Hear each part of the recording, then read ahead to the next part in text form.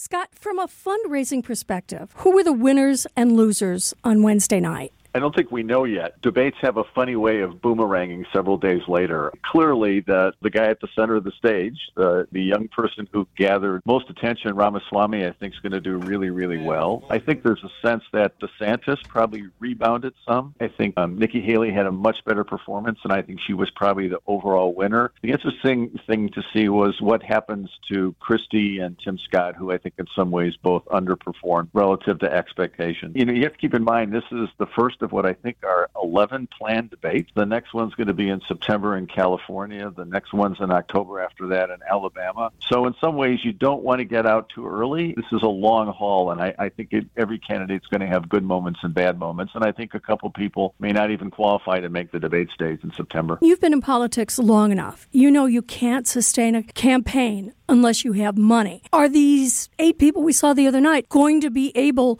to fund the campaigns until the next debate?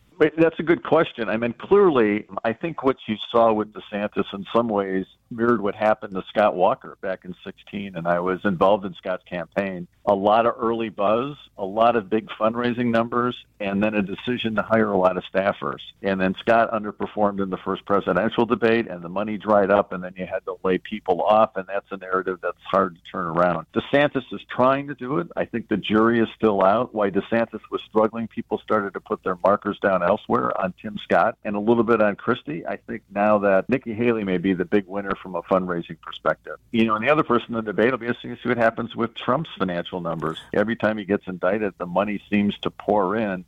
But at some point, I can't believe there's just not some steady attrition that develops, and so much money is going out of the Trump campaign to pay legal expenses. He may find himself in a situation where he's raised the most money and may not actually have cash in the bank.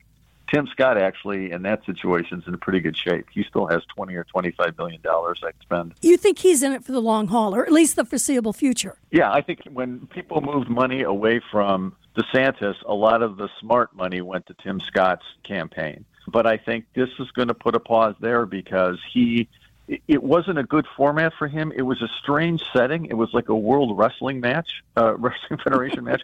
I've never heard that much cheering, that much booing in a presidential debate. He said after the debate, I didn't realize it was going to be a food fight, so I'll be sure to bring more food with me to the next one. And the next one will be a much different tone. It's at the Reagan Library in California. I think the attendance is maxed at 250 people. It'll be much more sedate, and it may be playing much more to issues than sort of the street theater we saw the other night. Well, you mentioned issues. The only one who really talked about issues seemed to be Nikki Haley. What Nikki did, I think, really well is that she was able to sort of catch the ebb and the flow and the waves of the debate. She seemed to capture a bunch of different moments. Some of the other candidates had a moment where they did very, very well talking about issues. I think Christie did in terms of Trump's electability. I think DeSantis did in terms of what his performance has been in Florida. I think Scott was very eloquent on education. But over the course of the night, she consistently seemed to get points made at each different step. That's why I think she had such a good performance. Is Ramaswamy all just glitter? Well, if he gets elected president, I may not be on his cabinet list. I thought he was a very strange, divisive character. Christie made a great point that his opening statement was actually a ripoff from Barack Obama's opening statement at the Democratic Convention, where he said, "Who's this skinny kid with a funny name running for president?" So he, I think, stood out just by capturing so much time. He was glib and he was entertaining, but I also think there was immaturity and also a lack of experience. And you can bet in California, the long knives will be out for him. I mean, clearly that's whose bubble they're gonna try to pierce last time out. I'm not sure the shtick he did will work well in the long run. I think it's got him early attention. But now I think in the next month, the press is going to look closely at all of the statements he made. The opposition research will be much more different. In a month from now, we may be writing whether that was the start and October is the end of his campaign. I just don't think it's sustainable. You mentioned Chris Christie. Is he in it because he seriously wants to become president or just to stir up reaction against former President Trump? I think it's both. There was a move afoot in 2012 to draft Christie when he was sort of at the peak of his career in New Jersey to be a alternative to Mitt Romney. And it's always funny in politics. You got to jump when the time is right, and he didn't do it.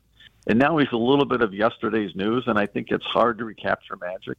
People sort of come and go on the national political stage. If you look at all the candidates who were on the stage in Milwaukee in 16, I don't really sure that there was a single person who was on the stage in 16.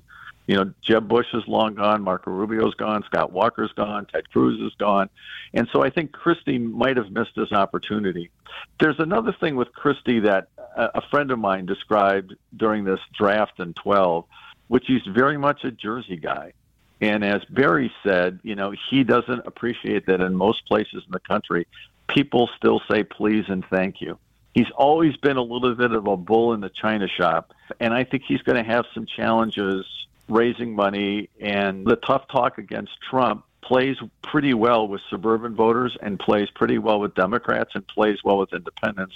I'm not sure it plays very well at all with committed core Republican voters in the base. And so that'll be Christie may get awards for sort of taking the shot and landing a punch on Trump's nose. I'm not sure that plays well in the Iowa caucuses.